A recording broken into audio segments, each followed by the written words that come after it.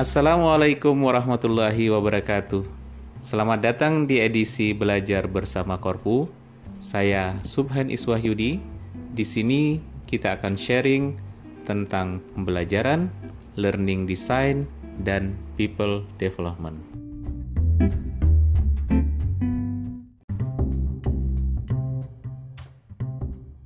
Di edisi kali ini kita diskusi model pengembangan modul belajar untuk organisasi.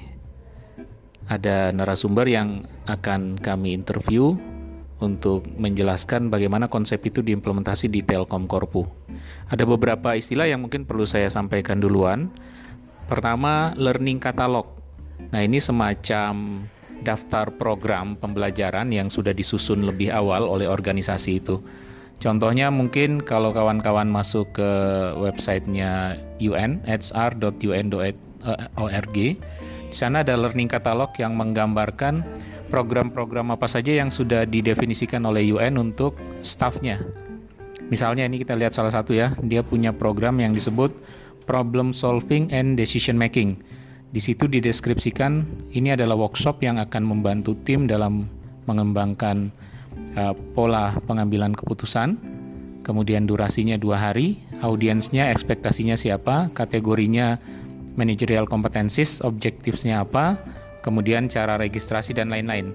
Jadi ini contoh yang dikenal sebagai learning catalog. Istilah lain yang akan muncul dalam interview ini adalah PL. PL itu singkatan dari proficiency level. Biasanya pada saat organisasi sudah mendefinisikan kompetensi, jadi setiap posisi misalnya didefinisikan kompetensinya, kemudian kompetensi itu ada level-levelnya.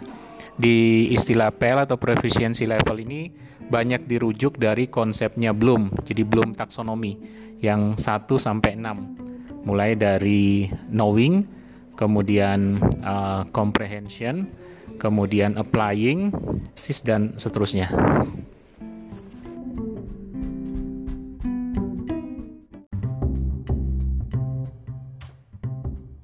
Oke, pengantar lain yang mungkin perlu saya sampaikan adalah konsep yang dirumuskan oleh Profesor Richard Elmore dari Harvard Education dalam salah satu online course-nya Modes of Learning.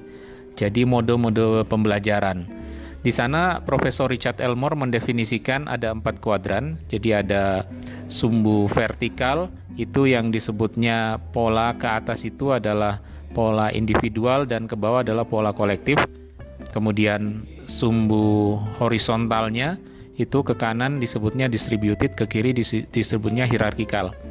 Jadi 4 pola ini menggambarkan mode atau cara atau pola pembelajaran menurut Profesor Richard Elmore. Ke atas tadi individual itu maknanya lebih pembelajaran itu terjadinya dari proses atau dilakukan oleh individu. Satu orang dengan orang yang lain bisa mendefinisikan sendiri hal apa yang dia pelajari. Nah, kalau ke bawah itu disebutnya kolektif, itu lebih ke secara kolektif, misalnya dalam organisasi, proses pembelajaran itu didefinisikan bersama gitu. Apa yang bermakna untuk dipelajari, apa yang menjadi prioritas untuk dipelajari.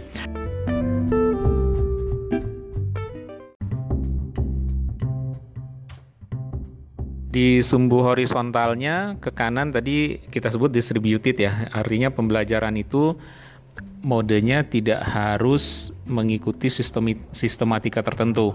Sementara yang ke kiri itu hierarkikal, mode pembelajaran itu perlu mengikuti sistematika tertentu. Jadi misalnya kita mau mendefinisikan belajar tentang account management, maka pembelajarannya dimulai dari bagian A, bagian B, dan seterusnya.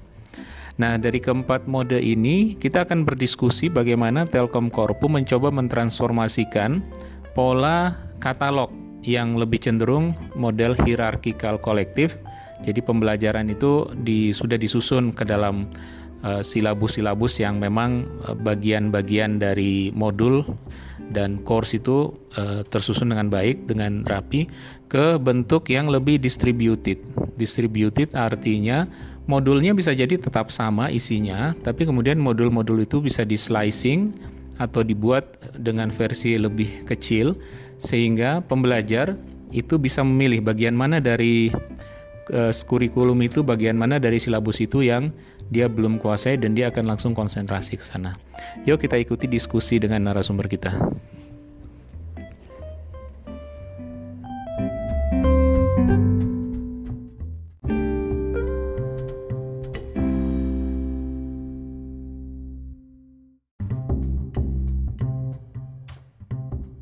Di edisi kali ini kita dapat narasumber yang sangat handal untuk menjelaskan bagaimana learning design. Pak Herlambang, silahkan Pak memperkenalkan diri ke kawan-kawan. Terima kasih Pak Subhan.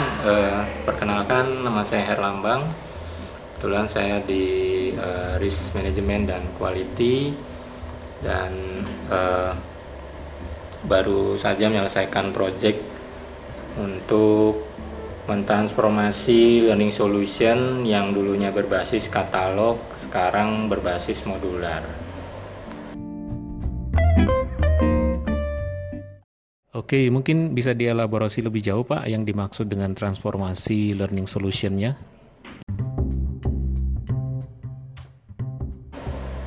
Konstruksi learning solution yang baru itu dimulai yang paling tinggi adalah learning program. Learning program itu identik kalau kalau di kurikulum pendidikan itu sama dengan tematik. Kemudian di bawahnya ada learning course. Kemudian di bawahnya lagi ada learning module. Bisa dibahas lebih jauh kenapa dibuat seperti itu, Pak?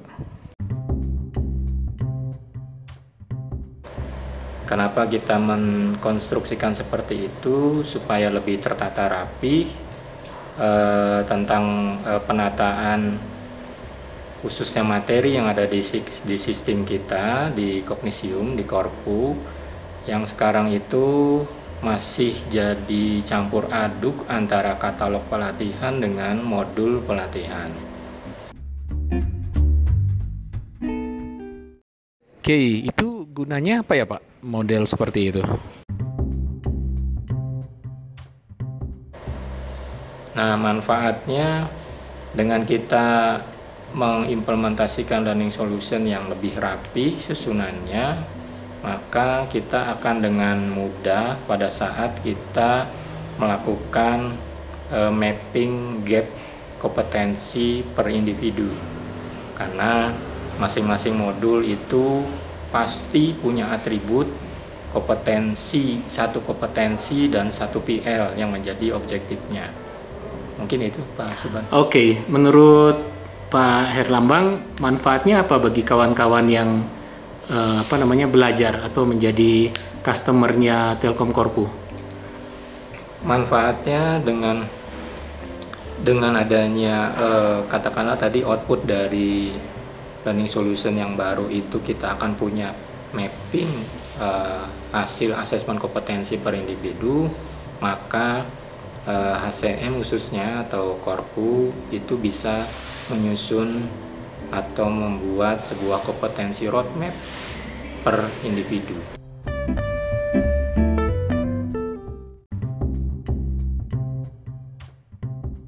Oke, kita kan sekarang ada kenal tren yang disebut micro learning ya Pak. Micro learning itu esensinya kawan-kawan pembelajar itu bisa milih sebenarnya materi mana nih yang spesifik yang dia mau. Jadi kalau ikut pelajaran itu dia nggak harus belajar dari A sampai Z. Kalau A sampai E-nya dia udah bisa, ya udah dia mulai dari F. Ini bisa dipakai nggak Pak konsep modular ini di micro learning? Betul, persis seperti itu Pak Subhan. Jadi dengan membangun katakanlah materi menjadi satuan terkecilnya adalah modul-modul gitu ya, maka para learner itu akan bisa memilih modul yang memang sesuai dengan yang dibutuhkannya, sesuai kompetensi roadmap, kemudian sesuai hasil asesmen gap kompetensinya gitu, sehingga dengan secara mandiri bisa melangkah step by step untuk naik terus menerus gitu ya kompetensinya berdasarkan modul-modul yang sudah kita kembangkan. Oke, sip, menarik banget ya kawan-kawan. Mudah-mudahan program ini segera dijalankan. Oh ya, Bapak punya target kapan nih teman-teman Telkom bisa memanfaatkan ini? Target kami Oktober minggu kedua Oktober sudah bisa diimplementasikan. Oke, kita tunggu bersama ya kawan-kawan. Untuk kasih masukan jangan lupa kontak ke Telkom Korpu di website telkomkorpu.id, itu ada kontak yang bisa kawan-kawan lihat di sana.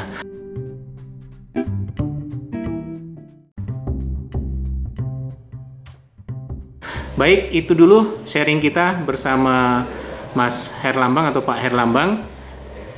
Saya Subhani Swayudi. Assalamualaikum warahmatullahi wabarakatuh.